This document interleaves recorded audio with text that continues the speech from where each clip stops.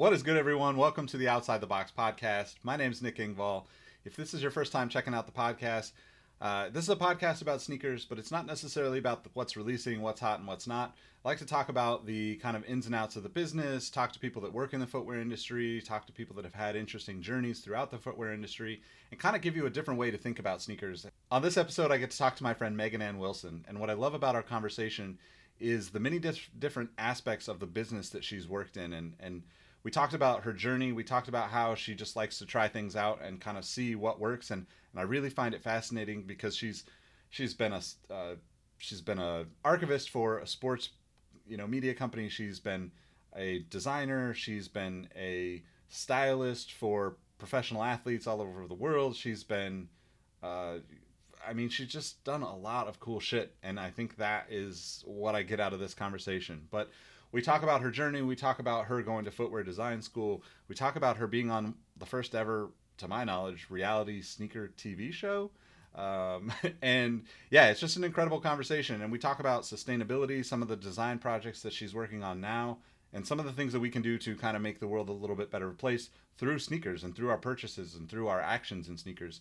But I really appreciated that we talked about how not to get burnt out when it comes to talking about sustainability, whether that's the food you eat or the things that you do to make your life more sustainable. Because if you get burnt out, you're not sustainable.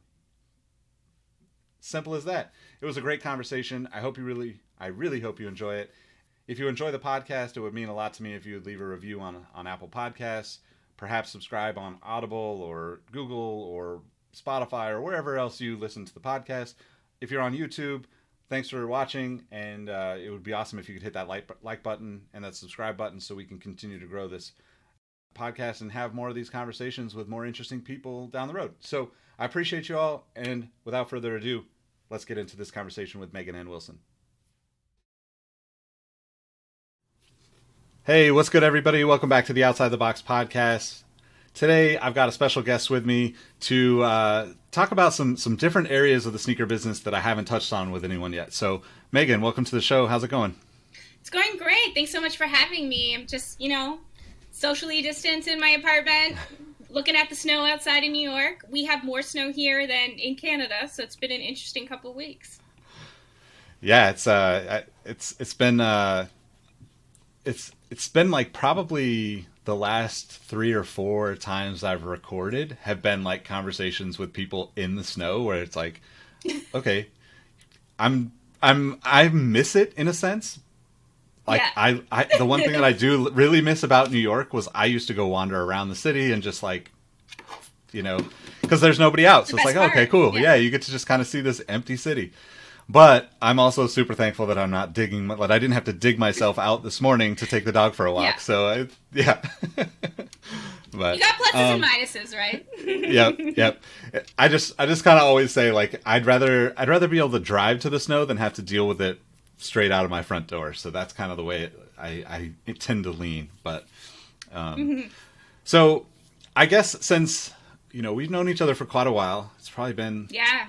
Man, it's probably been like 12 or so years. I give a little background into like what you do and how you got into sneakers. Yeah. So now in the past like couple years, I'm doing a lot more design and product development, focus more on sustainability. And I specifically kind of work at the intersection of sports, fashion, and sneakers. And now sustainability has been part of it, and just trying to kind of not necessarily reinvent, but kind of like pivot the manufacturing process. So it's just better on people, better on the environment, and sustainable in the sense it will be around forever. Not that it's how it is now where it's waste, right? But originally I got into sneakers because partially because of sports and things like that. Like a lot of, people, I'm 35 now, but I was on, whether it was Nike Talk or LiveJournal and all these different forums like Superfuture, talking about shoes, and because of a mix of, loving basketball, but also being a skateboard kid. And I originally got into actually working in sneakers because I started a blog and through Twitter, through She Got Game. And then I ended up writing about basketball style and sneakers for the basketball blog at The Score when it was still a TV station and not just an app. So I started writing about that. And then from there, I did more and more blogging, had my own blog, the She Got Game blog, originally on WordPress. And then it just kind of went from there and eventually came to New York, studied sneaker design. And then I had already been styling here and there. And that's when I realized, like, hey, I want to do style and sneakers with a sports influence rather than working in sports and kind of focusing on that. And from there, it kind of, grew and changed and to where I am now.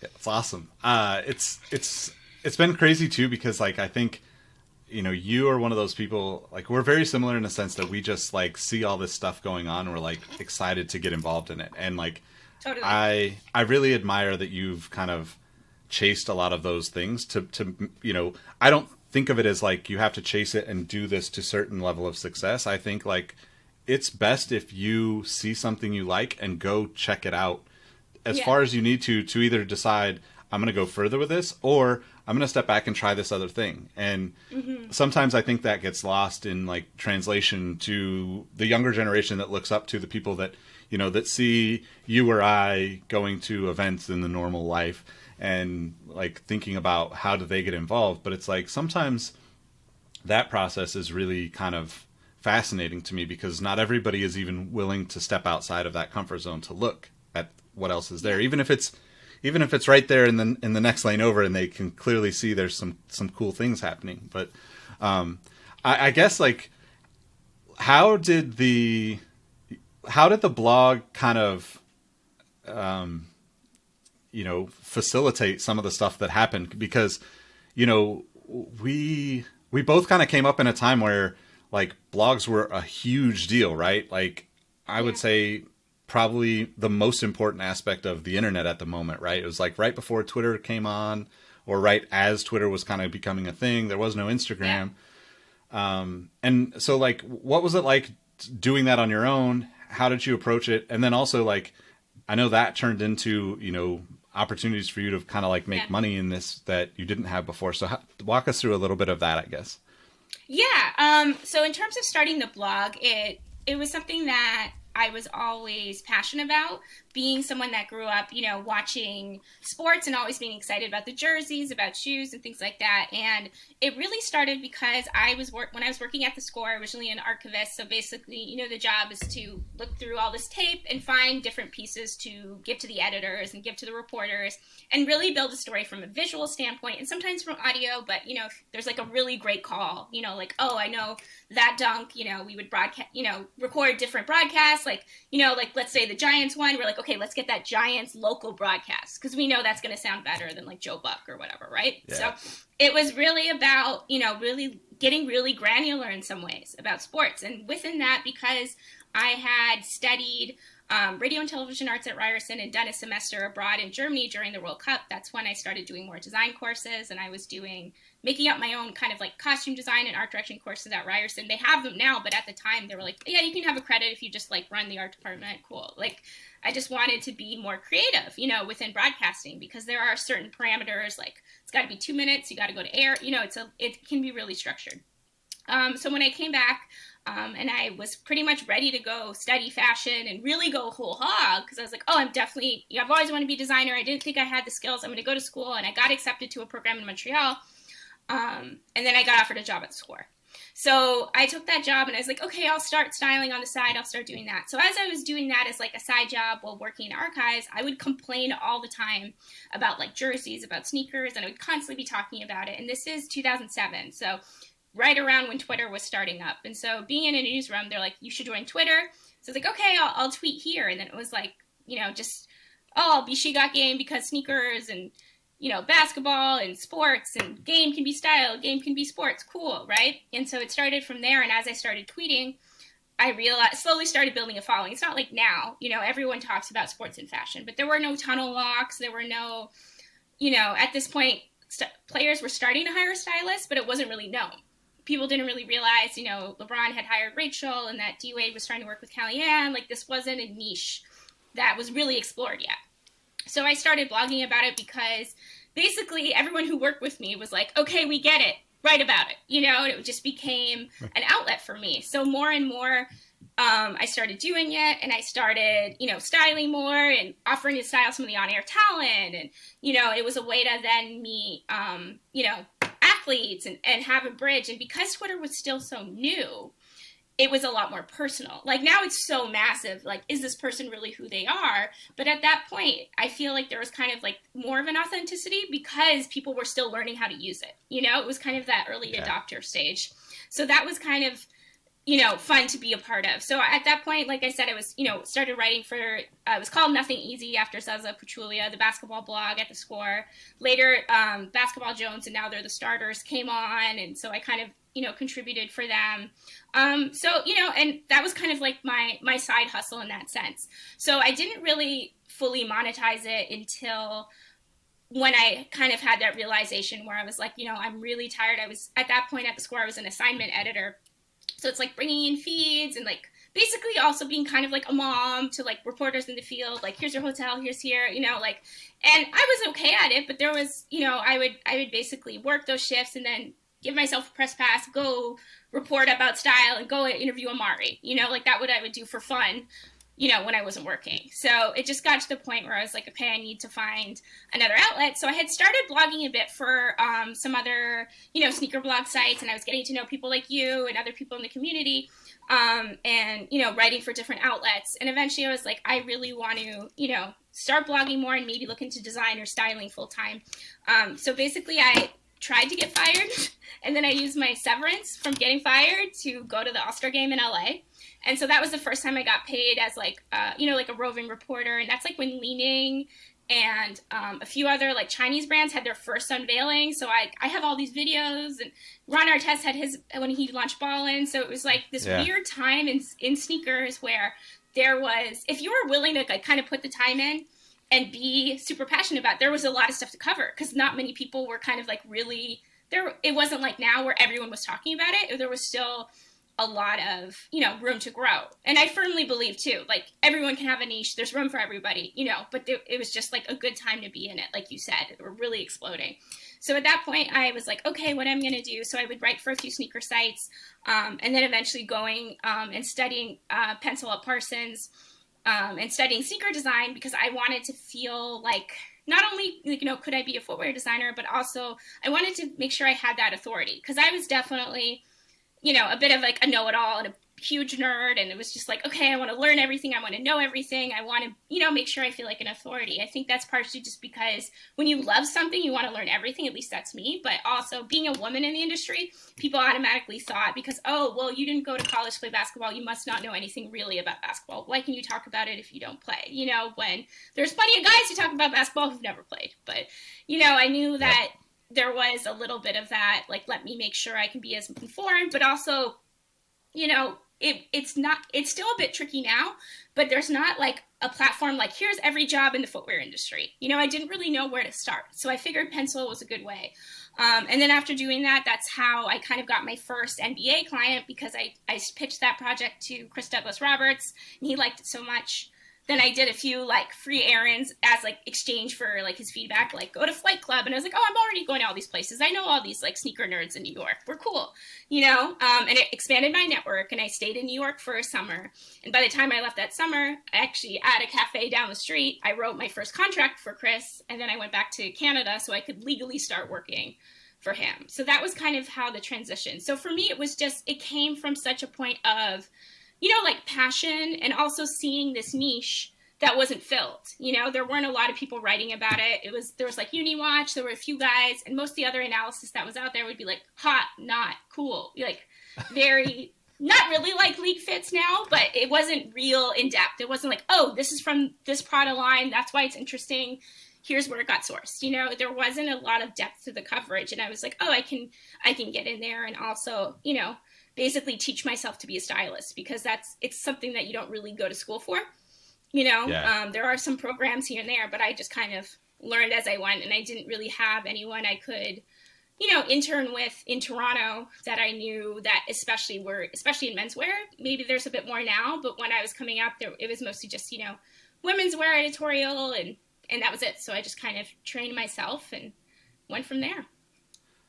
Yeah. Well, it's interesting to think about how little there was of that kind of, you know, like you said, the tunnel walks. Like now you see multiple pictures of every athlete. Like, you know, during that time, you were lucky if you saw, you know, I feel like that was like the Just Jared era of the internet, you know, where it was like, if you saw an athlete, you saw them, if you saw an athlete outside of whatever sport they were in, you saw them in like some New York or Hollywood street shot that some, you know, other blog was already covering, right? It wasn't like, hey, what are these guys wearing off the court, right? And I think like that's kind of an interesting thing about where the NBA has gone too, like just being, you know, an Allen Iverson fan all my life and like watching him basically be shunned because of how he dressed off the court.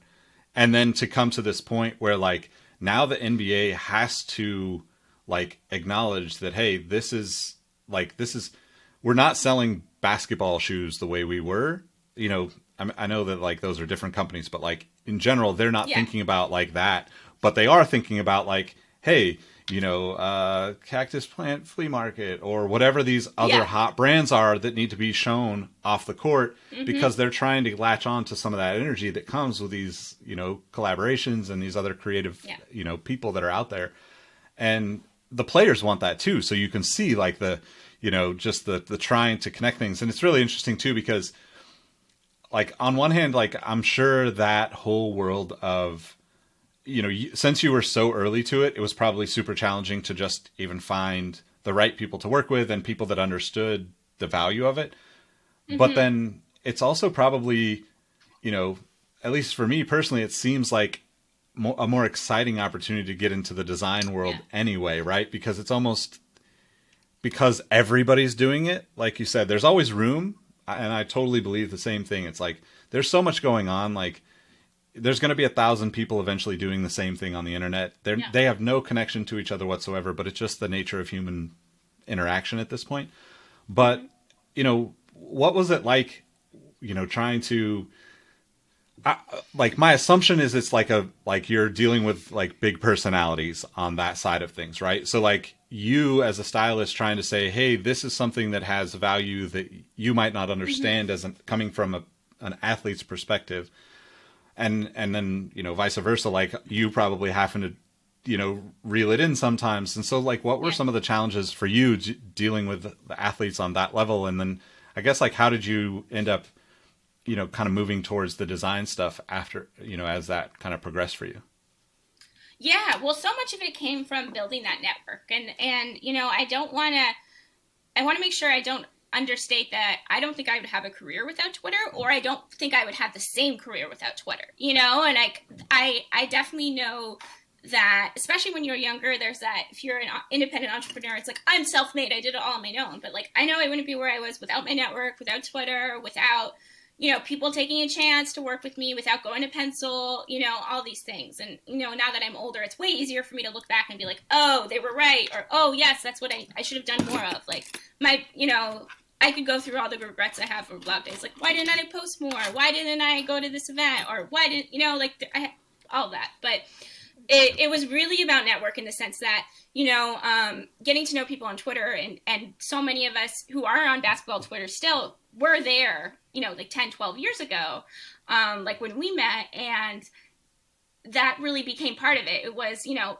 photographers and social media guys, reporters got to know me as the fashion girl, you know? So if they saw like Jimmy Goldstein at a game, they'd be like, here's a photo. What do you think? Oh, here's what Russ is wearing. You know, guys would tweet me and be like, hey, Megan, what's he wearing? Like, still a couple times a week, I have someone messaging me being like, hey, can you tell me what this guy is wearing? And I don't do as much of that anymore, partially because I don't have the bandwidth. But, you know, that was something that I was known for. And part of that, especially when I was coming up, it was almost like you kind of have to put yourself out there a lot. You know, you have to give a lot of energy so people know, okay, you're the person, rather than doing it once a week. It was like every day I have to be on. Like, I remember tweeting about Russell Westbrook's, you know, like fishing lure Lacoste shirt when I was in the hospital because I got a concussion. You know, like, I was just so obsessive about it because, you know, to me, I felt, not that I had like a responsibility to tweet about it, but I was like, this is really what, you know, really drives me forward. And at that time when I first started, I don't think I necessarily saw a full big picture. And now I can look back and be like, oh, you know, it might have taken me a while to get where I am in my career now, but now it's like it informs a lot of the work I do in design and development, right? So definitely in the sense that it was hard, sometimes it was hard because a lot of people, and I think you still see it now, but not as much, right? You know, people be like, who gives a shit about what a guy's wearing? Like, why do we care about his outfit? Why does this matter? You know, oh, it's flippant. You know, I think a lot of people, and you see that even with people talking about sports who aren't sports fans, like, oh, I don't get it. Oh, this game is stupid. You know, it's not for everyone, you know? And I think that was something I had to realize, that even if certain broadcasters or certain people I pitched didn't get it, that doesn't mean nobody gets it. You know, and part of it too is when you're early to something, you have to remind yourself, like, yeah, you'll get 10 no's, but if you get one really great yes, that's worth it. You know, you just kind of have to kind of stay the course, and also remember, like, oh, is this something I'm really passionate about? Do I like doing this? Okay. And that'll kind of, you know, keep you going, because part of being early is that you are going to fight, you know, with people to be like, this is good content. This is interesting. Like, look at the response, you know? And part of it too is just building a network. So that was probably the most frustrating stuff going on. You know, I would go to events and they'd be like, we're not going to cover fashion. And a year and a half later, they'd have a fashion reporter, you know? So it was something that it was difficult for me. And it's, you know, it's easier to sometimes blame, like, oh, if only I was a model, or if only I, you know, worked for this network, you know, but, for me, it just came about like, okay, let's kind of like stay true and build from there. But I mean, I know I couldn't have got there without like a certain, like reaching out to a network and kind of building that. And there are, like I said, like certain things I was like, oh, I wish I was more targeted or more careful or more consistent. But like, those are lessons that you take and, you know, you grow later. But I think, yeah, it was part of being early too. It was exciting because you started realizing people would then constantly ask you questions. Like even today, you know, my best friend Terrence is like, does the league still have a dress code? He's like, I think you're the only one who knows. Like, you know, like we still talk about this, you know, constantly. It's still a constant conversation, you know. All right. So Terrence, you're coming on the show with me. Yeah. He has to. I know he's going to listen. Yeah. So yeah, definitely. I'm like, oh, I should probably text him back, whatever. But it's, you know, it's one of those things. And that's someone I've also known about, you know, over 10 years because of Twitter. So, yeah. I mean, I think we need to I think the other lesson too, in terms of like being early, is like, look to your network. And I think so often we want something that, like, oh, if I only know this person, if I only reach this person, like, Issa Rae said something about like building with like your community and building at like your level and not always worrying about like chasing like, oh, I need to talk to the president. Like, well, maybe your friend's the VP. Maybe you can work together. You know what I mean? Like this idea of like working together, sharing resources, seeing where it goes. Like, I think it's good to be competitive against yourself and having standards, but I don't think you have to compete with everyone in the industry, because that can end up, you know, really backfiring. The other tricky thing too was in terms of like sneaker trips and, you know, being there, is often there would always be a rotation of one token girl. You know, like one trip would be Jazzy, then be me, and then maybe it was Anna later when she came up. You know, like it was always like this weird rotation of like bringing people in. Now it's a little more inclusive, and now I'm seeing, you know, more girls at events, but that was also part of it, was understanding and at the time being okay with like being passed over, but you had to realize that a lot of these big brands aren't going to be really able to change right away and really able to adapt right away. And I think that's one of the great things about the NBA, and one of the reasons, I've worked with in the NFL and baseball and hockey and MMA and all these different sports, right? But basketball has always been about, it's a team sport, but they do celebrate the player because you can actually see them on court. There's not a giant helmet. Occasionally there's a face mask, but you know, they do a, not always perfect, but they do a good job of marketing single players, right? So I think for me, it felt like the most direct way to talk about fashion, and it's the reason why I think it's, you know, eclipsed soccer as like the big fashion sport, right? It's been the one that people look to, and then the NFL started kind of copying them. Now the NHL and the MLB kind of are. So I think being in basketball was also really advantageous for me, because I think if I tried to do it in the NFL, who are really rigorous about like, you have to wear either, you know, one of these brand polos if you're going to be here, like they're a lot more strict about dress codes and stuff. So I think part of it too is timing, right? Because this is, like you said, this is when players, because of Allen Iverson, we had the dress code, right? And then this was when players were coming back to finding their side. And now they wear outfits. If they want to wear a suit, they do. But they would have never done this, you know, a few years ago, because their whole idea was like, I don't have to wear a suit anymore. I'm going to figure out my way around the dress code. And I used to have players tell me, it's a former Mavericks coach, I won't say which one, when players were not behaving well, he was like, oh, we're taking away dress code. You have to wear high bottom shoes for the next week. And that was one way they, like, incentivized their players. Wow. Was they used the dress code as, like, a way to penalize players. That's so crazy. It's really interesting. Yeah.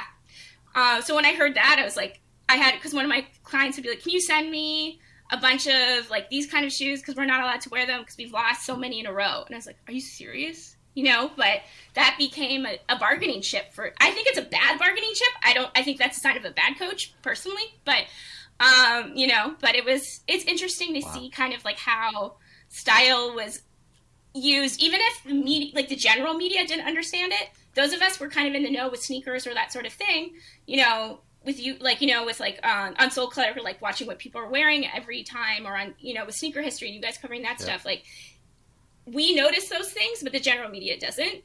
And it's really interesting when you realize like how much of the business revolves around it. Yeah. So it was also like a really great learning process in how sports marketing works and how design can work and how it can really affect, you know, both on court and off the court. Yeah, most definitely. And the points you make about like kind of being early to something too, and just like the nature of you know, questioning yourself and everything as you go along.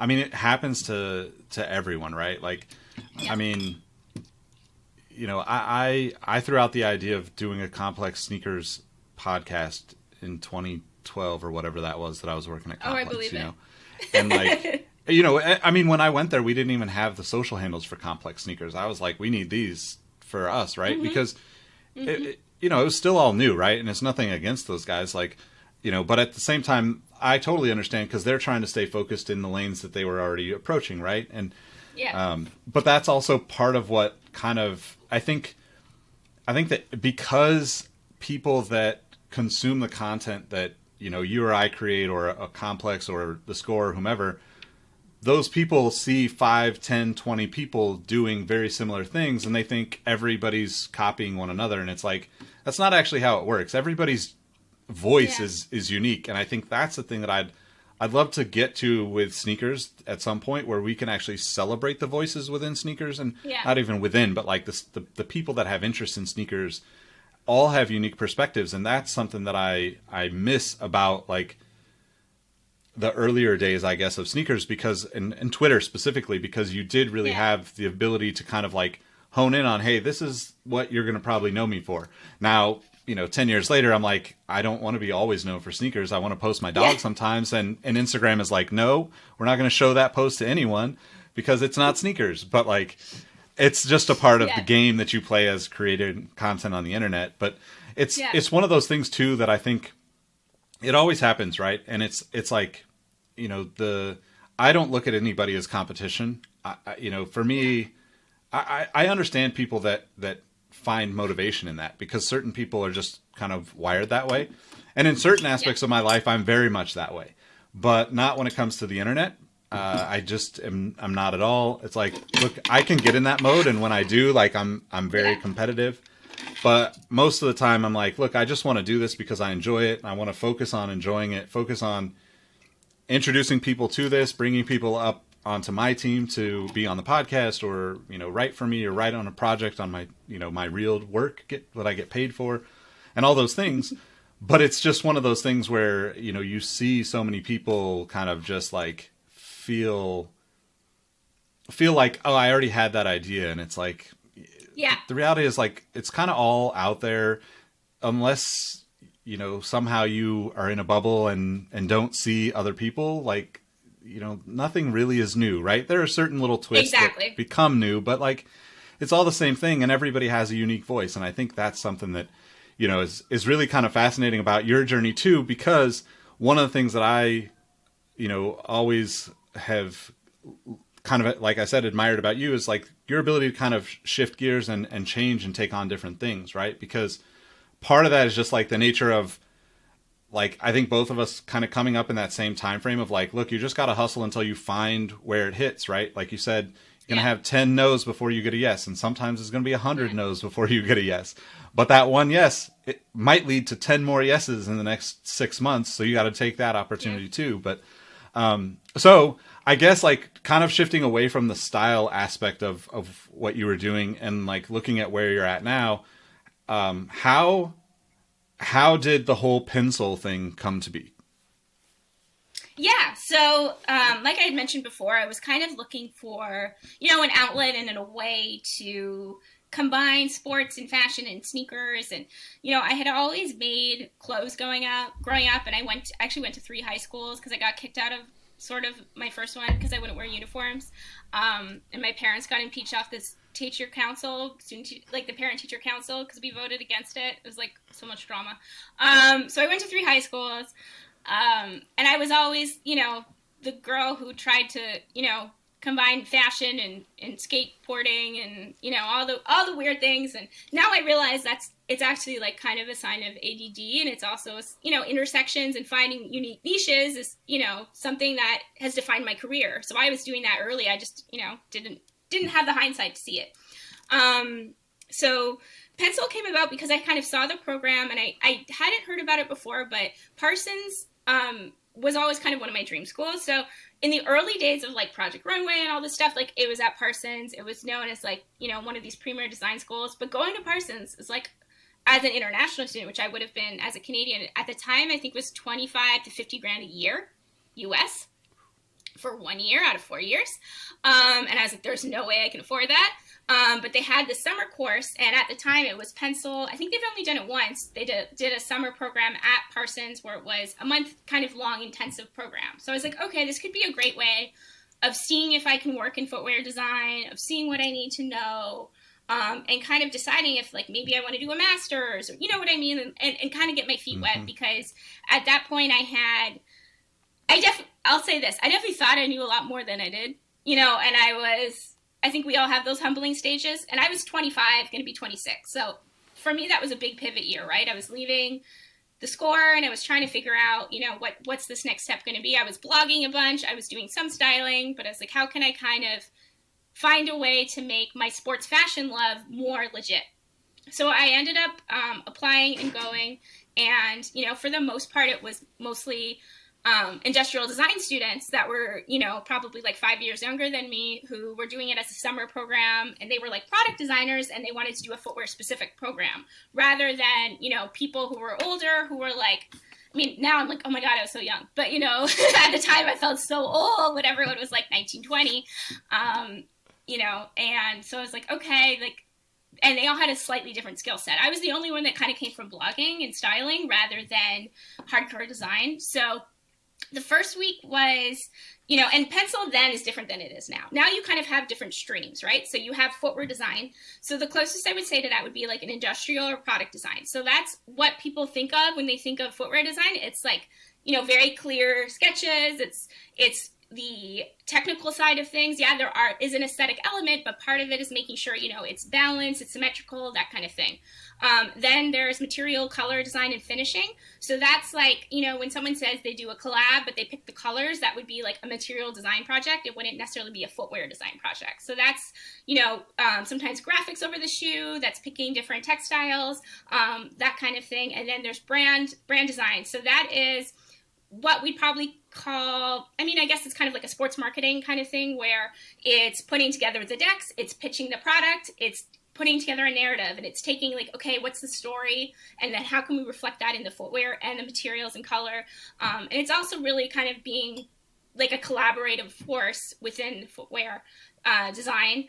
And part of it too, there is like certain design elements, but a lot of it is really based on putting together the narrative, so like at Nike, often you'll get, and certain other footwear places, you'll get a marketing brief and you design around it. And sometimes you'll have the design and then you'll get a brief and you'll work it in, right? So it's kind of that same idea. And Dwayne and Suzette, who founded Pencil, they both come from Jordan Brand. So I think they took a lot of those elements, into it. And then there's also an apparel design line too, but they didn't have that. And I haven't taken that course, so I can't really speak to it. So when I was at Parsons, you had 1 week of kind of like I guess you would call it brand design in history. So you talked about like, you know, people who like the Pigeon Dunk release. You talked about, you know, how kind of like a brief works to an extent. I don't fully remember it because it's like 10 years ago.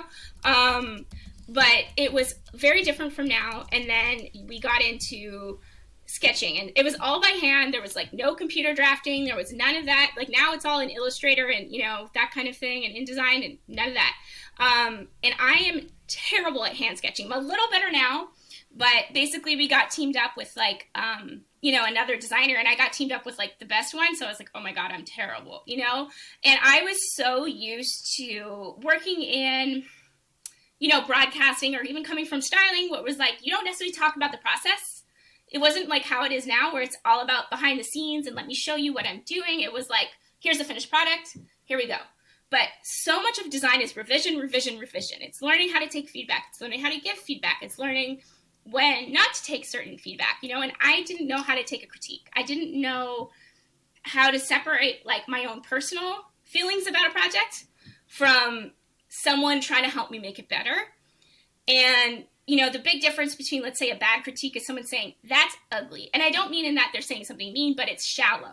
There's no, oh, it's beautiful because this line, you know, reflects your story here. Like, that's a better critique, right? So there was, I had to learn how to be more constructive. And I could do that when it came to fashion, but I hadn't fully understood how to do it in design, you know? And fashion, and Dwayne always said to me, like, fashion design and sneaker design are not at all related. You know, fashion's all about lines and, you know, emotions and color. Like, he doesn't like fashion design.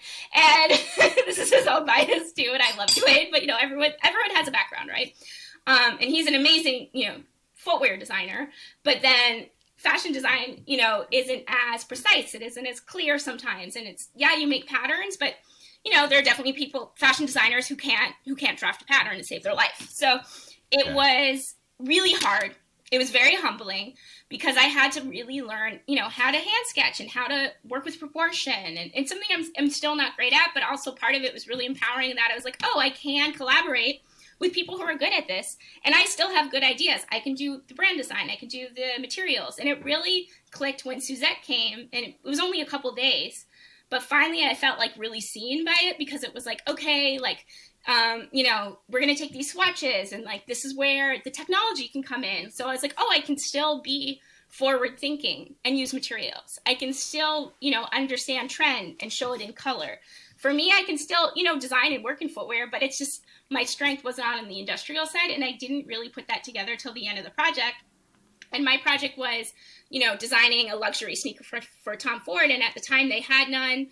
I went to the boutique at Madison Avenue and was like, okay, well, how would you do it if you did do it? Oh, how do you do your shoes? Like, would you do a bespoke program? And at that time there were, I think they bespoke at Nike, like end of 2000s, right?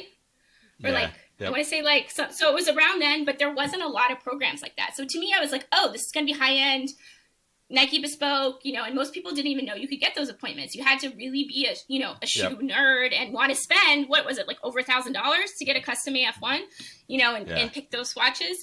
So for me, that's how I kind of envisioned it. And it was like, oh, the only people that would buy this are athletes. You know, to me, that was a perfect customer. And then I used that to kind of, and I used my Twitter network because I had interviewed Chris before. And it was like, hey, I'll name it after you. You know, really, it was like, let me appeal to his ego. You know, that's what athletes love, you know. So it was a great way to, then I learned how to take feedback and how to work in, you know, an athlete's, you know, wants and needs for something that wasn't on court, but that was personal. And so I kind of, and then when I pitched it, Soleil, who was at Versace, and I think he's freelance now, was like, oh, this would totally work. This makes sense as from a sports marketing brief. Like, this is where probably it's going. Like, you know, I think a lot of luxury brands are starting to do sneakers. Then he did all the luxury sneakers for Versace, you know, so I was like, oh my God, this guy understands my brain. Like, he gets it, like, you know, and I've really admired his career path. So him, at that point, I think he was at Cole Haan. So him just coming in and getting the project was super affirming for me. And I don't think I realized it at the time, like how much I, you know, needed to hear that. Because although a lot of the other designers that I worked with were like, oh, this is like a, you know, super technical forward thinking. It was really cool. But mine was one where I was like, okay, I want to actually, I understand these markets. Will this sell? And that's when I was like, oh, I understand product marketing. I understand this. Even if I didn't fully even get it when I was pitching it. now I can look back, I was like, oh, I understood. And now within like 3 years, Tom Ford had sneakers, and a couple of them kind of look like the one I designed. So it goes back to that idea, like, yeah, I don't think they copied me at all. I don't think even anyone in the boutique probably talked to them. But when a lot of things are happening, like, you're going to catch on to trends. Just because two people have the same idea doesn't mean you copied each other. A lot of things happen at the same time. You know, you might have come from different inspiration points. I think that's why now I love reading all those really in-depth inspirations, and I'm really picky with sneakers now because I'm like, I want to see the whole story in the design. I want to see it in the color. I want to see it in the packaging. You know, that's when I think a shoe is really amazing. And why I love footwear so much is that you can really have an entire narrative in something that you can wear that's functional. Like, what other piece of clothing does it? Nothing does, you know? So outside of maybe like a car, but even then, like, you can't put a car in your bag and bring it up somewhere, you know, like shoes are so iconic in that sense, you know, especially in sneakers. So for me, it was really humbling, but it was really great because it really showed me other opportunities, because it's, now you can kind of see on like the Nike links and listen to podcasts and, you know, go on Clubhouse and find out other sneaker jobs. But it was really hard to understand, what does a footwear designer actually do? You know, what does a developer do? And even then, it's still not, it can change from company to company. You know, a developer at Nike is going to be different than a developer at an upstart brand, you know? So it's very specific to the industry, but it's also can be really company specific. So Pencil was a really great education. And then later I did the reality show in Portland that was at Pencil. And it was kind of like school, but not really, because it was more about the challenge, where it was like every 5 days we had a new shoe we had to make from scratch, basically. So it would be like, first day you would get a brief, then you would kind of, you know, develop the narrative, start the sketching, and you had a material design, a footwear design, and a brand design person.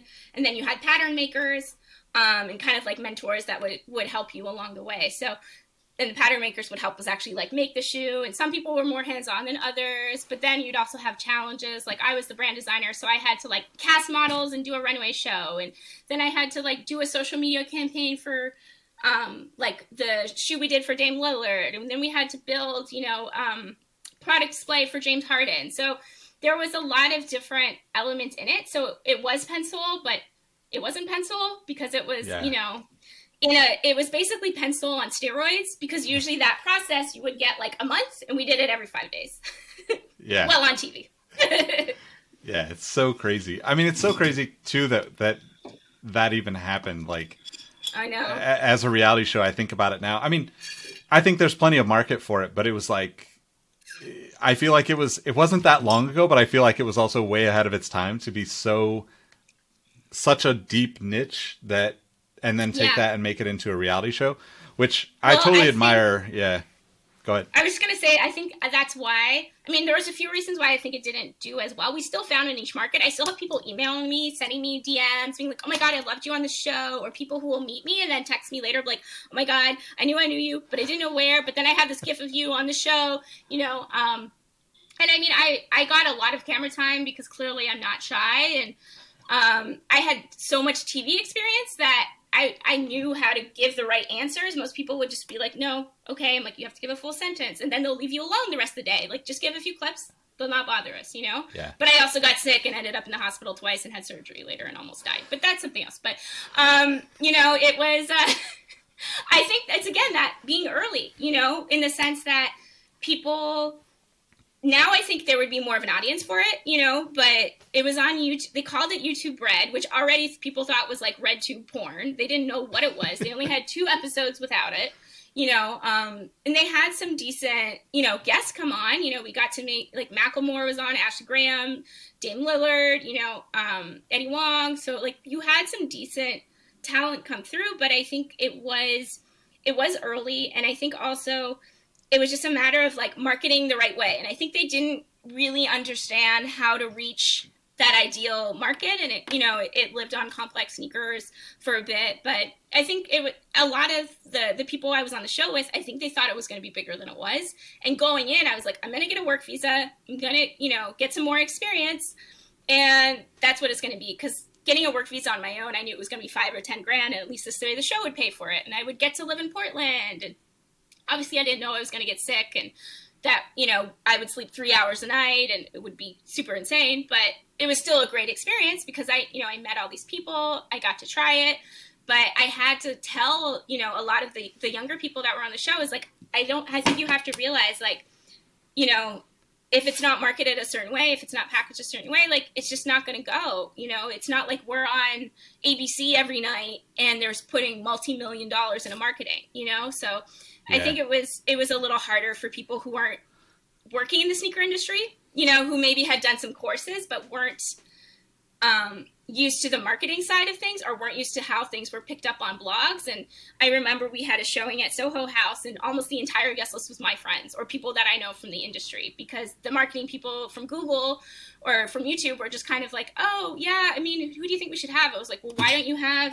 all these writers, who I know? Why don't you have all these people come in? And I think part of it, there was just that disconnect. Like, there was a part of me that I was like, oh, if you just let me run it. I was like, no, don't work for free. Don't work for free. Don't work for free. But I think again, it was that kind of like being early and people not really understanding how to do it. But that was the same with Project Runway, right? Like the first couple seasons, people didn't know about it, and then it got steam. And I think part of it is when you sign up for something to be in the first, season, you have to be okay with the fact that you might not get numbers. You might not, and that someone might get it later, and you can't really hold that against someone who is cast at a later time, and I think that was a tricky part for a lot of people. Like, it would have been nice to get more, out of it, but I kind of like, I'll use it for what it is and kind of move on. But that's just part of being early to something, is you have to be okay with if it hits or it doesn't hit, and just enjoy it for what it is and not expect yourself to be famous just because, you sign your life away for 2 months. Yeah, definitely. Well, and I think, kind of, it's just the nature of so many things happening, where we're all creating on the internet, right? Like, you're just not going to always find the success that you personally kind of expect from things, right? Like I've seen so many people, start blogs, go whole full-fledged into, we're going to be a sneaker blog, right? And we're going to be, the next Sneaker News or the next Complex or the next Soul Collector. And it's like, I don't want to discourage anybody from doing that, because the learning process that comes with it is completely invaluable. You're going to take that and you're going to turn it into whatever you do as a profession, and it's going to be well worth the effort. But there will be things that are going to be super disappointing about it. And that's also why, like, for me, like with Sneaker History and even Outside the Box and like these podcasts and like the content that we create, I'm never attached to the numbers with it. And that's like the comfort that I've found in creating like, I'm not going to a Nike or Adidas and saying sponsor this, right? Because I don't want to have to play that game. I want to, if something comes up and we want to talk about it, if something comes up and I want to write about it, like, I want that freedom. And that's also like the trade-off of like getting the access that you would get, by being connected to one of the big blogs, right? Like, you don't get invites if you're not, like, if you don't have that big kind of machine behind you, or at least you become a less likely choice, right? But I think it's really fascinating too, because like, it's interesting to hear you kind of talk about your steps through this, and like, you've had these various places of, like, almost like hyper education, right? Where it's like, Parsons, short program, right? Like, that's not, most people that go through Parsons don't have that short and condensed experience that you had. Same with, like, I know you did Pensole twice, but like, you don't, I mean, the experience, you probably learned a lot more for what you do now in the school aspect of it, but the experience of being smashed into 2 months of recording, doing all these things and all that, also gives you an insight that, like, I mean, what are there, 15 people that are, 20 people that are involved in that at the level that you're involved? So it's kind of interesting. And it makes me wonder too, like, I'm not as familiar with it, but a couple of people have reached out to me from I think it's the Fit, like, Sneaker Essentials program or something like that. They've reached out to me too. How do you see could you compare, or maybe talk about the benefits of, like, your experience at Parsons versus your experience at Pensole, and maybe what Fit might be, specifically because I just talked to somebody on Friday about, I can't really name any names, but like I just talked to a friend Friday about designers in the business, and some designers that we know as footwear designers still cannot draw 20 years later, right? Like that's one of the things that you said was like learning how to work with people. And I think that probably comes from all of these different experiences, but maybe you could talk to the differences between those programs, because I know a lot of people are going to be listening thinking like, oh, these are cool schools. How can I learn this stuff? Yeah, absolutely. So just to clarify, I did Pencil twice, and the Parsons program was Pencil at Parsons. So it was Dwayne teaching it. It was just at Parsons. Basically, he had an agreement with, Pencil goes around to different colleges and universities and does like capsule. That would be the closest word I would think is like, 1 month programs. And I think with one of the schools in Oregon, I have to double check. Sorry to Pencil if I said this wrong, but they have like collaboration programs. For like the apparel design program is with the university there, so, but you're getting a Pencil education within it. So they have different kind of like pilot programs. And I think the one at Parsons was the only one they did there.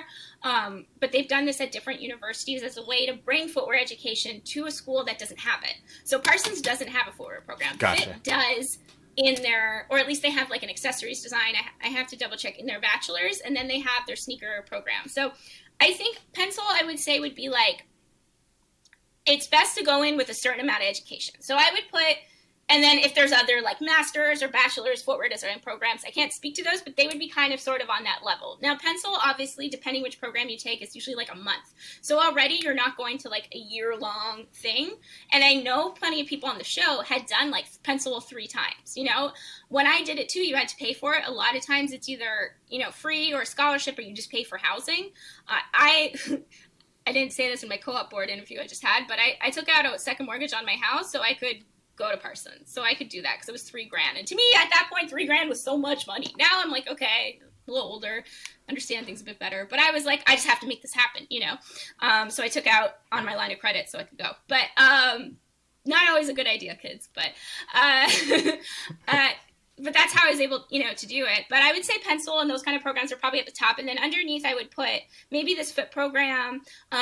I know for a while, Sean Williams, they had like their Obsessive Sneaker Design had like a program where it was more about like learning kind of about marketing and like how the industry works. So something like that could be a really good primer. I know they were doing it on Zoom, and I think FIT would be there too. If you already are like a blogger and you do some design, I don't know if the FIT program's the right fit, because I feel like it's more like a good overview of how things work. And they do bring in speakers, but a lot of the speakers they bring in are more from like the blog space and are more from the marketing space. I don't know how much they have on the design point of view. But what also might be good too is taking like, industrial design courses, taking material science courses, taking patterning courses, and also just like practice.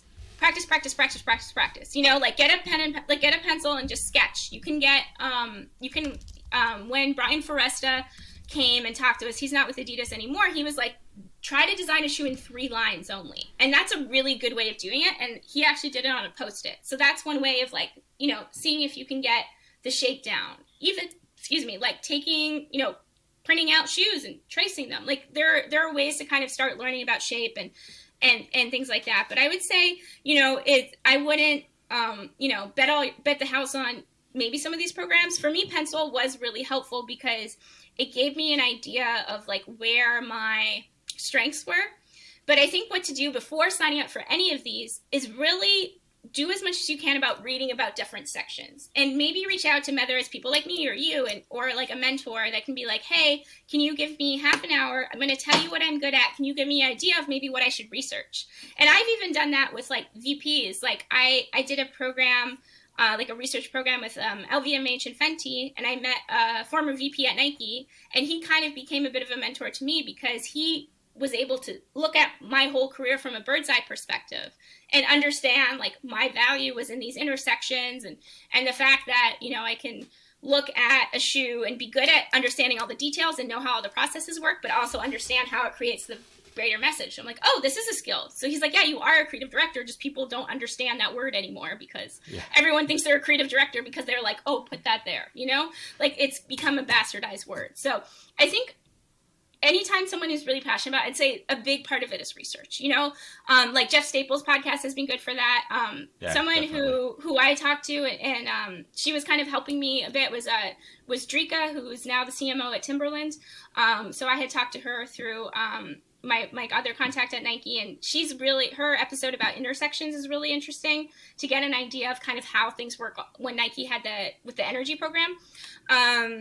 So I think a huge part of it is kind of understanding it, and then from there, you know, seeing where you fit in. You could do pencil without, you know, a ton of experience, but I would say maybe if, like, say you're going to go for brand design, learn Keynote, learn Illustrator, learn InDesign. I learned InDesign during the show.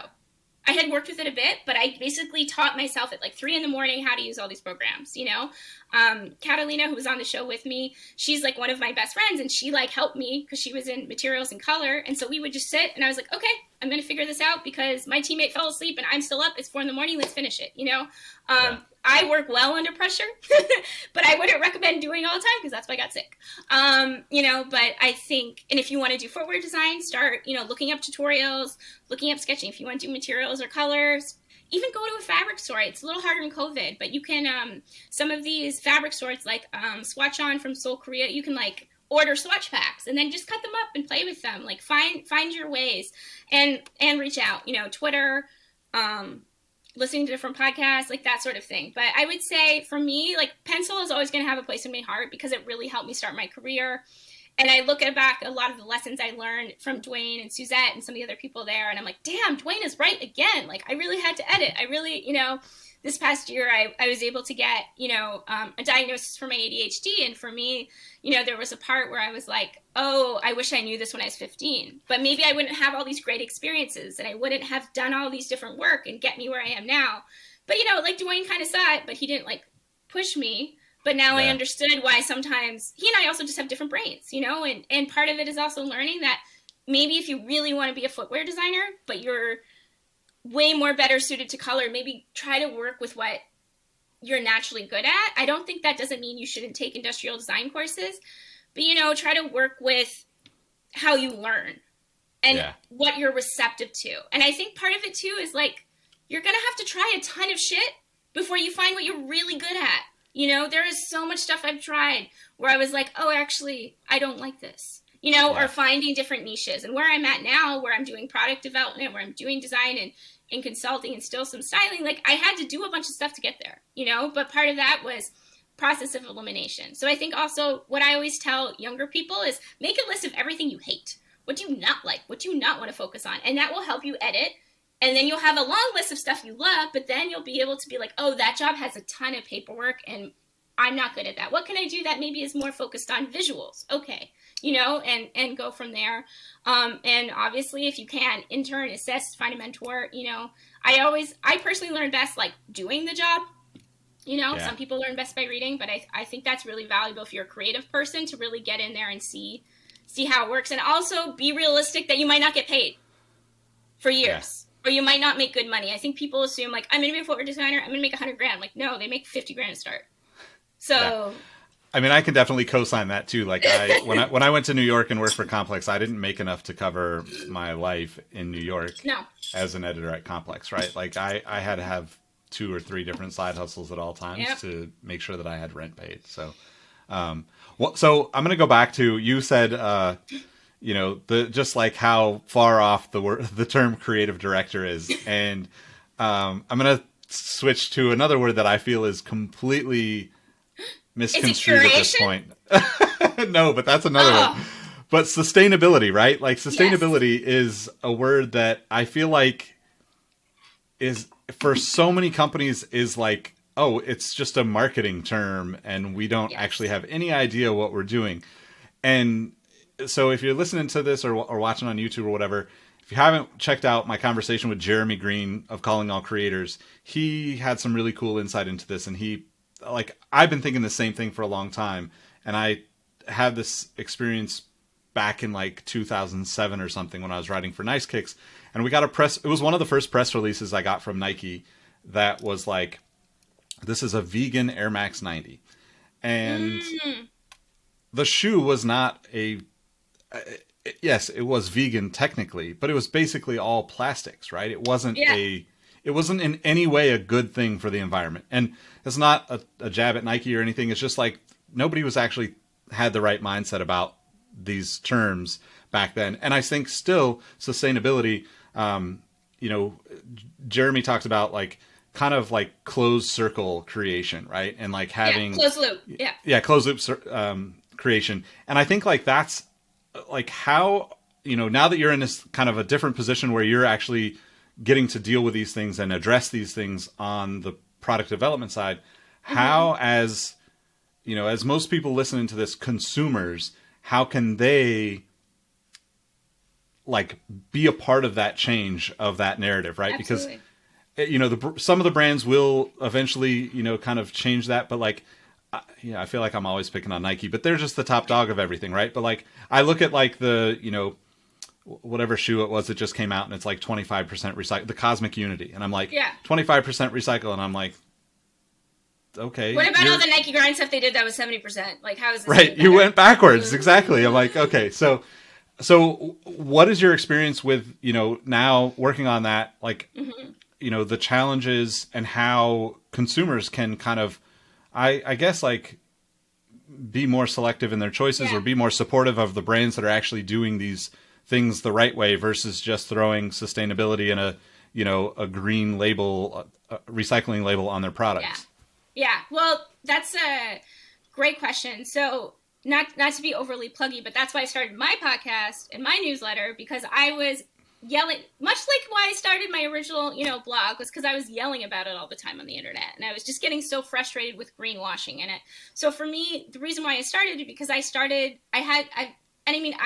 a little background. I grew up in a super eco family. My mom is like an environmentalist and activist in that field. My dad is super left wing, you know, does a lot of like indigenous rights work. So for us, I've always grown up with cloth bags, recycling everything, composting. Like, to me, it's really important. And I think that's one of the reasons why I was okay with being stuck in Portland. I was like, oh my God, everyone composts. It's great.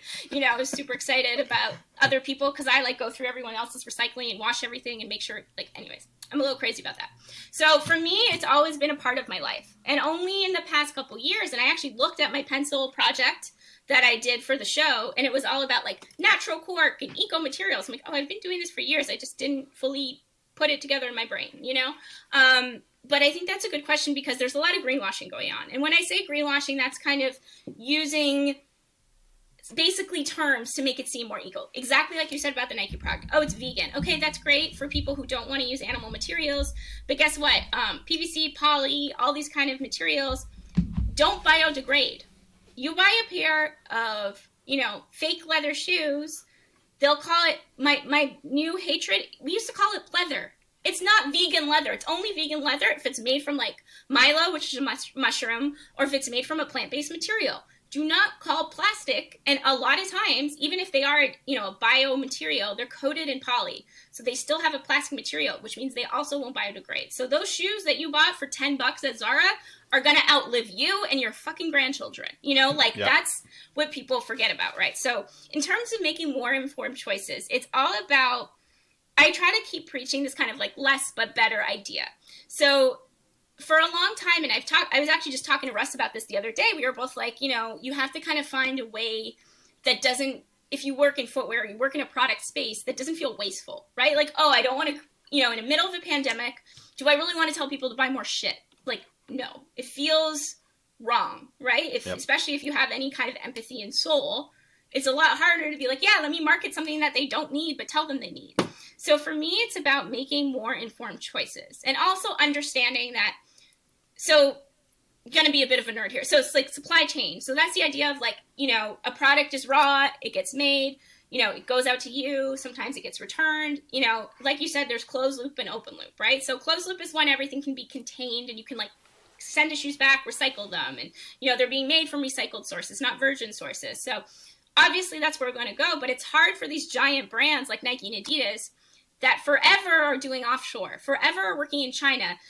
And also realizing a lot of these green factories, they bought certifications so they look eco. They're not, but they bribed enough people. in China and India and, you know, wherever they're being made. So it's really tricky when I see brands like Nike. And I have one pair of Space Hippies, mostly because I was like, oh, I want to review them. I want to see, but I haven't worn them in the pandemic and snowing, but eventually I will. But to me, it's hard when these kind of brands sell it, because it's like, how much are you actually changing in your supply chain? How much are you actually doing to make these differences? So I saw a lot of people get really excited about the Space Hippies, or get really excited about what Adidas is doing with Parley.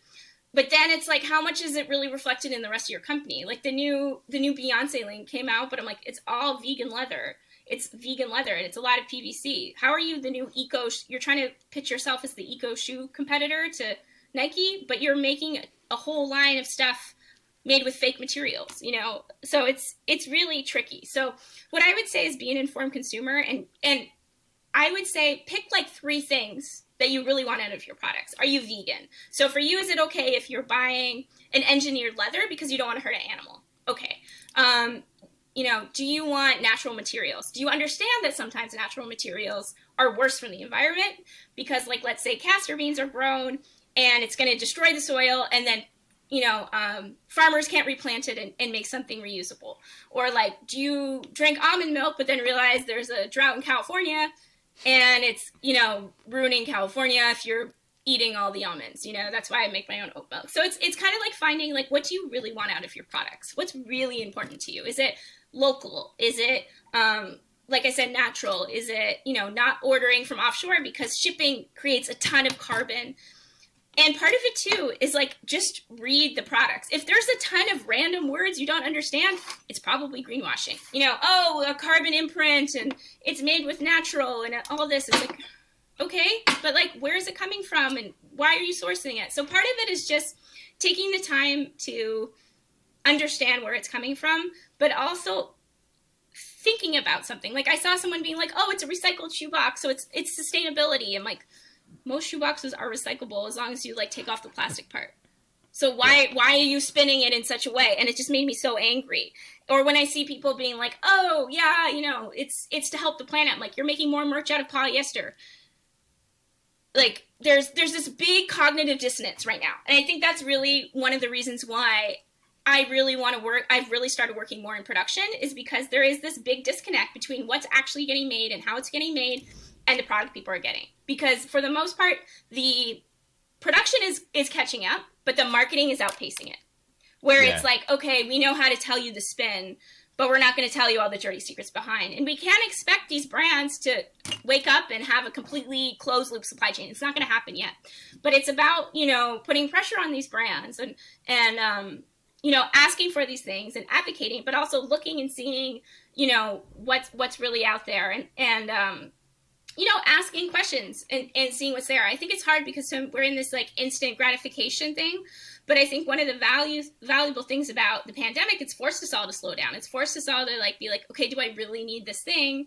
Because I want to save money because I don't know what's going to happen in the next year. Okay, so, like, is this bamboo really sustainable? Oh, it's coming from China and it's, you know, getting sent by Amazon and they're, you know, not great to their workers. So do I really want to support that? Or do I want to buy something vintage? So I'm just upcycling something, you know, that's already made and I can buy it from a small business, you know? So it's kind of taking time and making more informed choices, and also, you know, finding people in your life that maybe have some experience there and you can be like, hey, you know, is this okay? And I think it's kind of similar. And I don't know if you remember this, like when we were in, like, our teens and early 20s, like if it was organic, it was good.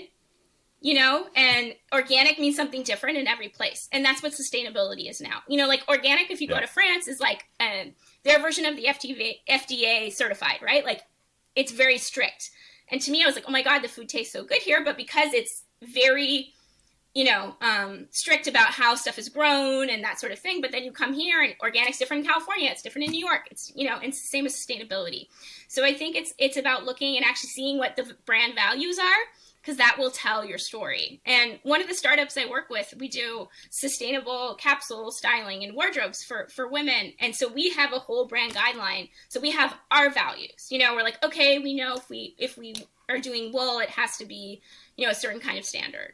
And so certain brands aren't always going to meet for us. So that's why I tell people, like, come up with, like, your your wants and your needs, you know, like what do you really need out of a product? What would you ideally like? And that really helps with the editing process.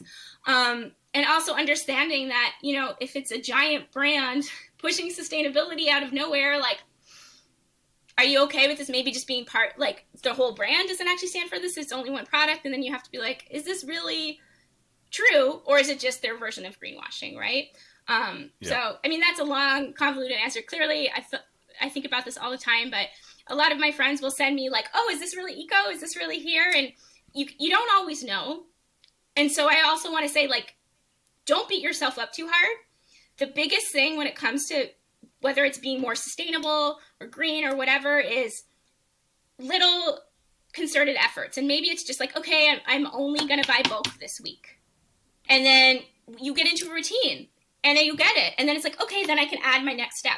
You don't have to be, you know, off the grid eco warrior in like that. It takes time. It takes time to research. It takes time, and maybe focus on one area. Maybe it's like, okay, I want to only find shoes that are, you know, knit from recycled materials and, you know, are made in the US. So that's where I'm going to start this week. And maybe, you know, a few months later, it's like, okay, I want to find, you know, eco power for my apartment, you know? So like take time and don't worry about doing everything at once. That's sustainable.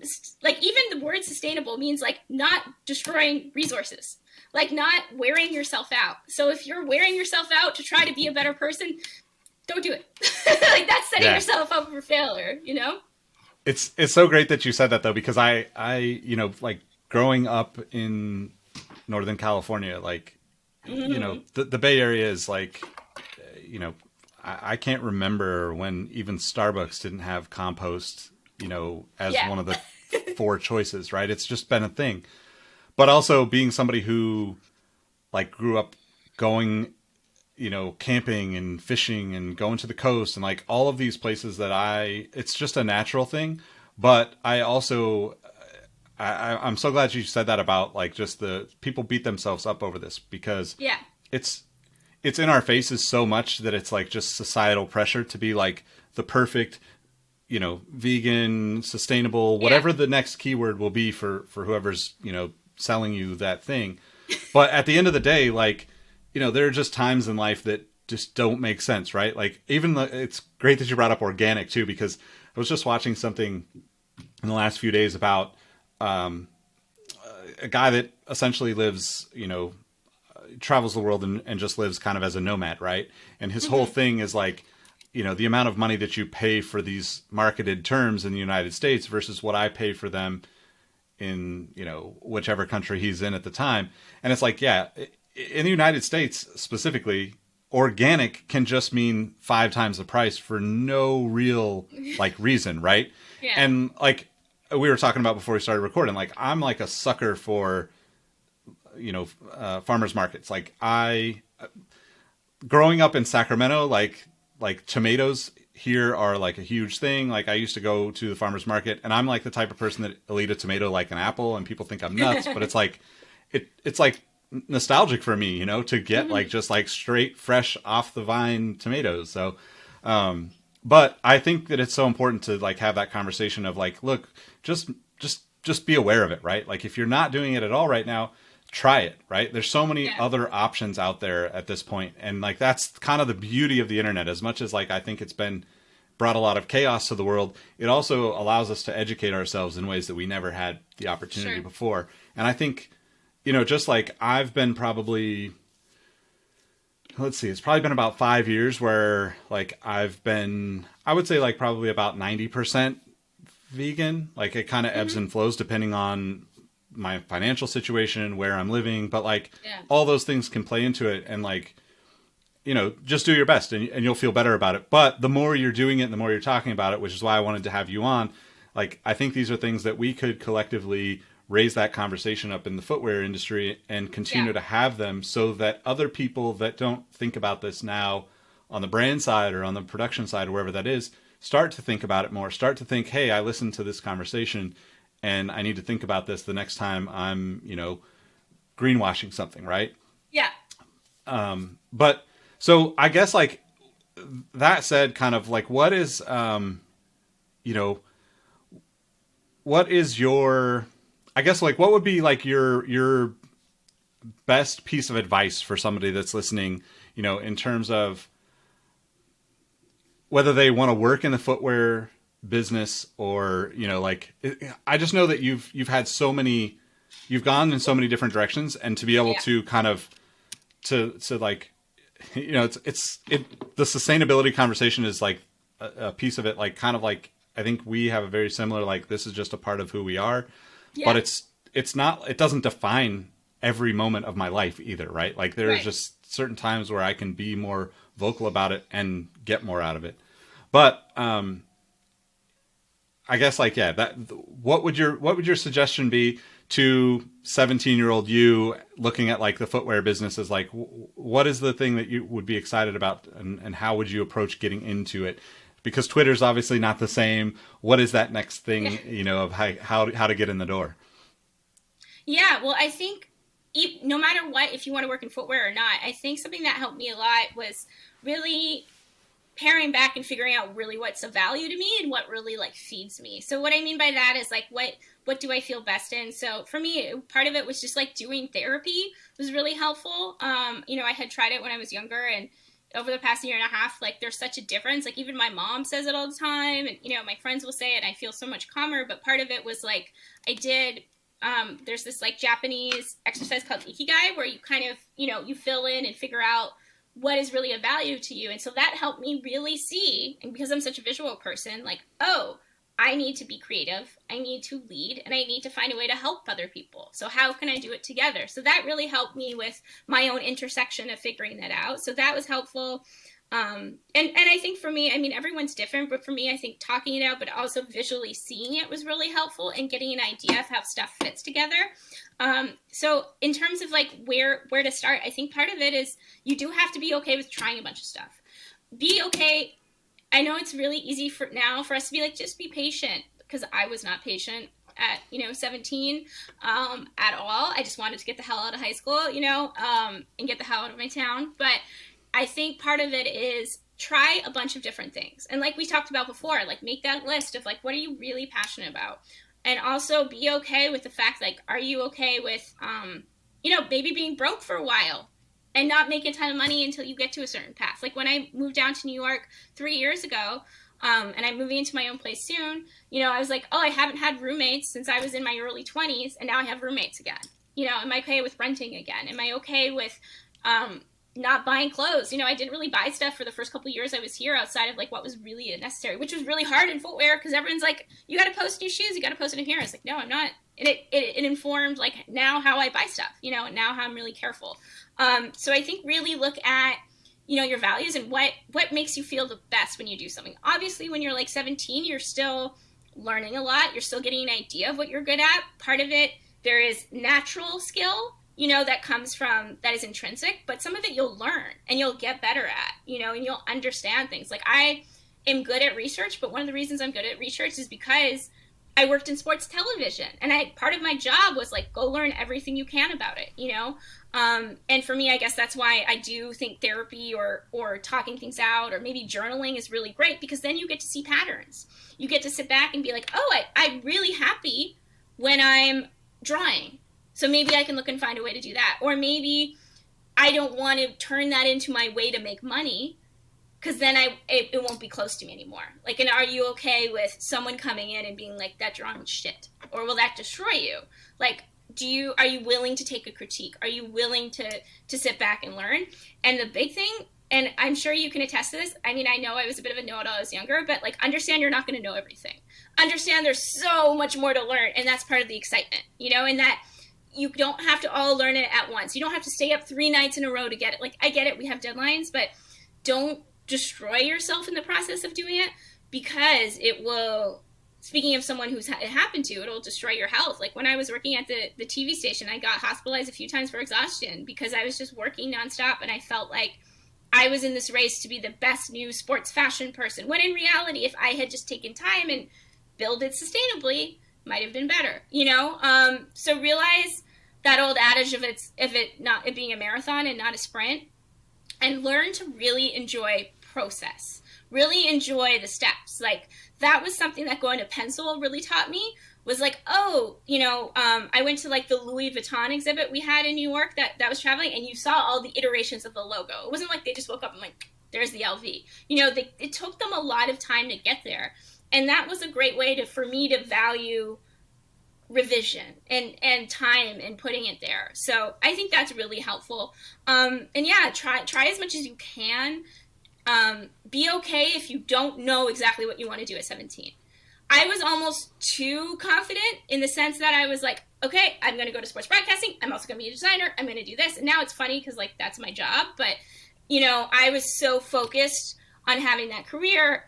Once I got through finishing college, I was like, why didn't I explore this part yet? And that's why I did it later. But be okay with like, there's this book actually I think everyone should read, and they teach it, where is it, Berkeley, but designing your life. So you approach your life like a designer, like it's a, like problem solving and this idea. And I think the best designers are problem solvers. And that's what I feel like even in doing my Ikigai, I was like, oh, this is where I have the most value, is creative problem solving. And that's really what I do when I'm developing. It's like finding the right factory, finding the right material. It's different ways of solving a problem in a creative way that's also sustainable, right? So for me, that's how I figured it out. But that book is really helpful. You can do like the PDFs, and it helps you understand, how to get more value out of it, how to approach things. And also the fact that like 70% of people don't work in the field they went to school for. So if you go to school to be an engineer and now you want to, be a broadcaster, it's okay. As long as it feels value in your heart and you feel like you can work and you're okay with the process and you're okay with that you'll get rejected sometimes, it's fine. I'm sure, and people are going to doubt you, and you have to be okay with that, and also understand, like, not everyone's going to be super supportive of you. But if it really feeds you and you really are believing in the process, and also that old adage of like progress, not perfection, and as long as you're working towards it every day, you'll be okay. I think that's really part of it, is like, just don't worry about rushing it and just try a lot of things. Because, if I had, I don't know, sometimes I wonder like, oh, if I had, being less shy about rejection about some of my designs, where would I be now? Or, where would I be if I studied something else? Like now I don't really worry so much about it because I'm happy and I'm fulfilled and I can see the long, I have a bird's eye perspective. When you're at 17, everything feels like the last rejection to the end of your life, right? So I think remember that you have so much time. And honestly, you can learn a lot in school, but the best learning happens outside of it, when you're really just interning or assisting and trying stuff out. And I know it's hard right now because of COVID, but now is a good time to reach out to people and be like, hey, can I talk to you for 30 minutes in Zoom? Like one of my mentors is like, I'll FedEx you a bag of coffee if, we can talk for an hour. Like, you don't have to do that. I was like, no, but I would take you out for coffee if this was real life, So find ways to reach out to people. You don't have to bribe them, but, people are at home. We have more time. Yeah, there's Zoom fatigue, but even if it's just talking on the phone, and just bouncing some ideas off of each other. And one final thing I say that helps me a lot is I write down a lot of things that I'm trying to figure out the connection to and where I want to. I use, and I learned this partially from pencil, is I use sticky notes. But you can also use a whiteboard. And so you can kind of be like, okay, what are all my ideas for this design? Or what do I really want out of this job, right? This helped me when I was even doing my Ikigai. Like, okay, I want it to be sustainable. I want it to be, forward thinking. I want this. So write all those out and then see how you can kind of form those intersections and get an idea of how they work together. Because a lot of times you might have a million ideas, but it's really hard to finalize them. I mean, this is just because I'm a neurodiverse brain, so my brain's not point A, point B. Like, I'm not linear, so this might not work for a linear person. They're like, I can figure it out. You're crazy, But this is what I have to do. Like, I have to pattern stuff out. Like a designer, I need to see the connections, right? Yeah. So if you're having problems figuring it out, turn it into like a visual puzzle. Because that way, you see where the gaps are. It's like, or putting a ladder together. Like, oh, I'm missing 2 rungs. What do I need to get to that next thing? What's that bridge? And that's where you can take time to ask people, read, like look at Nike job descriptions. Even if you're not qualified, look what you need to have that job. You don't necessarily need all of them. That's like their wish list. They hire plenty of people who don't have every qualification or too many qualifications and then they underpay them, whatever. But look at those job descriptions. What programs are there? Definitely learn the Adobe Suite. Definitely, see what you really need to know. And big companies like Nike, like Adidas, love hiring from cool upstart brands. So you might be with a brand, you're like, oh, we had to shut down, we lost money, but you did all these cool creative stuff. Nike will love hiring you because you're coming with fresh ideas. So don't be scared to work for a startup. Don't be scared to work for a small brand. Everyone thinks it's really great if you can intern at Wyden or at Nike and you're like, oh, I'm set. But I mean, you and I are like this. We're serial entrepreneurs, right? We like this idea of creating and building stuff. Not everyone's built for that because it can be pretty crazy and chaotic and, not really stable. But when you're younger, you really have that flexibility, right? Maybe you can stay and live at home, save money, or give your parents rent, cook them dinner, show them that you have value. But during that time, make sure you're contributing. But now that's a great time to go work for a company that maybe isn't as stable and you can learn different ways of doing things. And the great thing about small brands is you'll do a lot. When you work for a giant brand, is that you have a very specific linear category, right? Unless you're a director. But even then, it's more just checking in on people, making sure everything's working, right? Yeah. More broad. But understand that if you're a color material designer, you're probably going to only work let's say, in kids and in soccer. It's going to be very, specific and siloed. Certain companies and certain, departments are going to be a little more broad. But understand that if you are at a smaller, more dynamic or, open company where it is more all hands on deck, you might get to try marketing. You might get to try design. You might get to try buying. You might get to buy direction. There's all different areas you could try. So I think that's also a really great thing is to work with one of these smaller, more mobile companies because then you'll get a chance to try everything without having to work at 10 companies because that can look a little psycho on a resume. But why did you not stay somewhere? Why did you change so much? But if you can work at a company where you can move up and try different things, if you're still figuring it out, that's another good way of doing it. True. That's all great advice. Okay. Last question. What's the dream opportunity for Megan in 2021 or 2022? Yeah. I mean, I'm really lucky that kind of one of the dream opportunities I'm working on right now, unfortunately I have an NDA, so I can't fully talk about it, but basically we're really focused on bringing footwear and sneaker production back to the US and bringing back jobs here. And for me, watching the inauguration and seeing so many small American designers, North American designers, obviously I'd love to see some Canadians in there, but seeing these small brands and people who work in the garment industry or Jill Biden, she wore a coat and is mostly made of remnants and stuff that was remade. And I was like, oh my God, this is amazing. This is what it means to be sustainable in a small way. Obviously it's not a big brand with Gabrielle Hearst, but to me, that was a great way of them demonstrating, here's how we're going to help, So for me, it would be the project I'm working on now are, once I can announce it and then hopefully it becomes full-time, that would be one. The work I'm doing with Venica is actually really exciting. That's a sustainable capsule wardrobe, getting to do so much with them in terms of fashion direction, developing our private label line, hiring stylists. What else do I do? There's so much that we do there. It's such a small team, but it's been really exciting because I've got to help grow this team and then hire people who, have similar backgrounds and are multidisciplinarians too. And that feels really good to kind of give back to people, even though I might not have known them before, and to work with a team of all women. And the founder of the company, Shivika, she had the same visa as me. So we had this immediate connection of being a couple immigrants working in fashion, trying to find a better way, and creative problem solve. So to me, that's been really exciting. And other than that, I would just say, I would love to down the line, whether it's, collaborating on something that is more sustainable and doing more consulting and really trying to find a way to make, production and make product in a way that I don't want to say doesn't hurt anyone because that's really hard, but that has a more positive impact, that can ensure that workers are being paid well, that we're not shipping too far because that's not great for the environment. And I think just continuing to create or solve problems in a creative way. So the work I'm doing right now is very fulfilling. I'd also like to be able to have more time to do my podcast and newsletter. Yeah.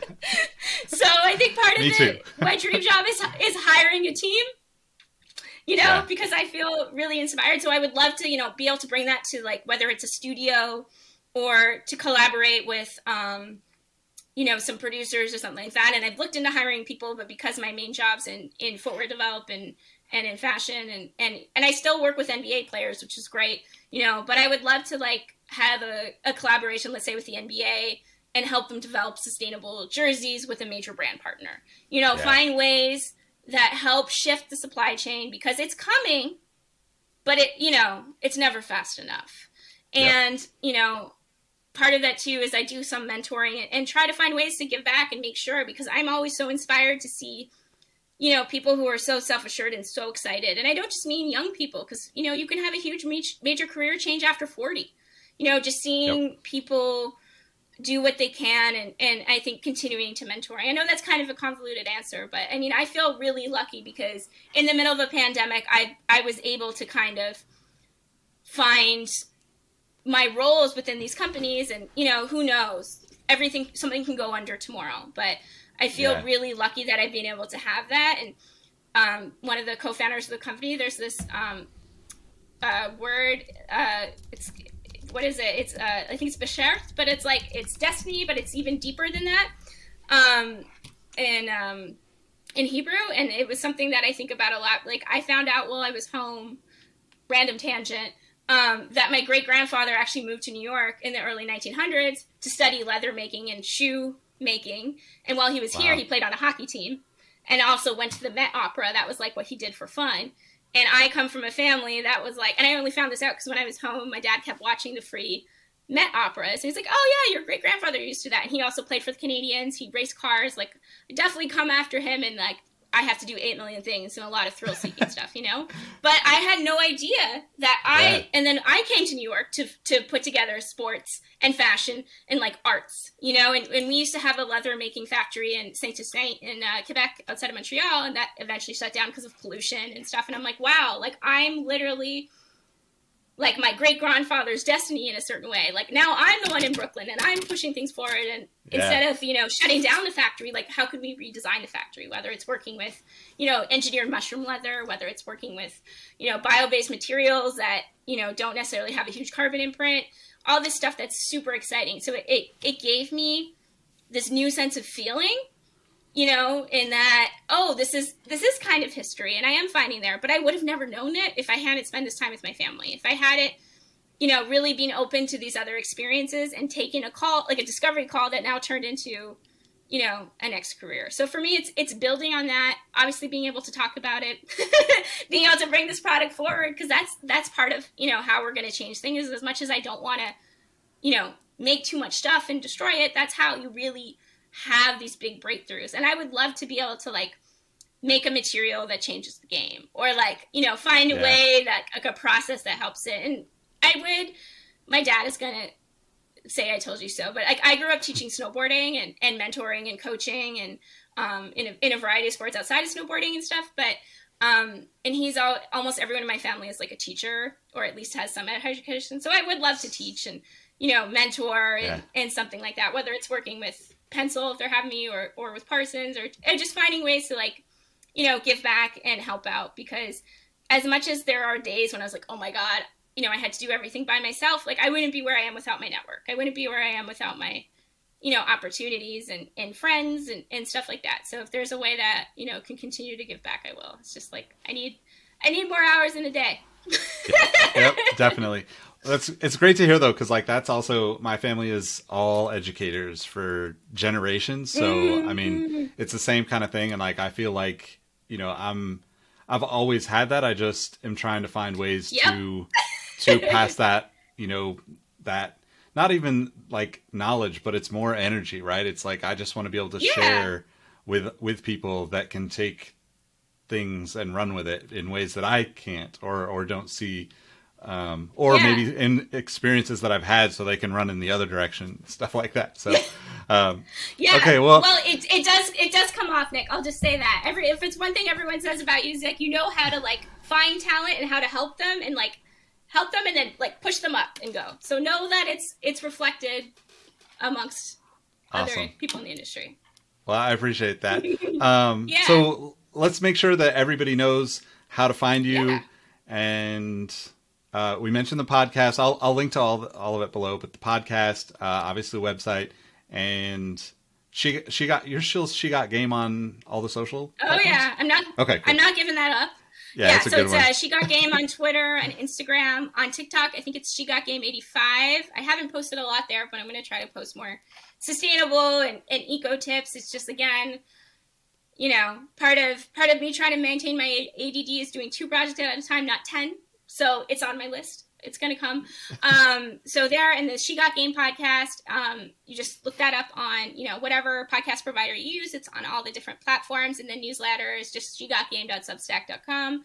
But if you just go to meganannwilson.com, all the links are there. You can go to my main site. You can go to the newsletter. You can go to the podcast and find it there. And hopefully the podcast will be back in the next little bit. I have a couple interviews I've been waiting on. It's just, life got in the way, and I had to focus on the stuff that was paying me today and the really pressing stuff. But it'll come back, and that's where I'm at. And feel free to reach out to me if you have any questions. If you don't hear back from me in a couple days, give me 48 hours. I either respond right away or I'm like, oh crap, I forgot. So I'm trying to get better at that. But if there's any way I can help future eco sneaker people or people who are just interested, let me know. Awesome. Well, thanks for spending the time, and thanks everybody for listening, watching, wherever you're consuming this. And links will be in the description for everything, wherever you're taking this in. So we appreciate you, and I'll catch you on the next one. Peace. Bye.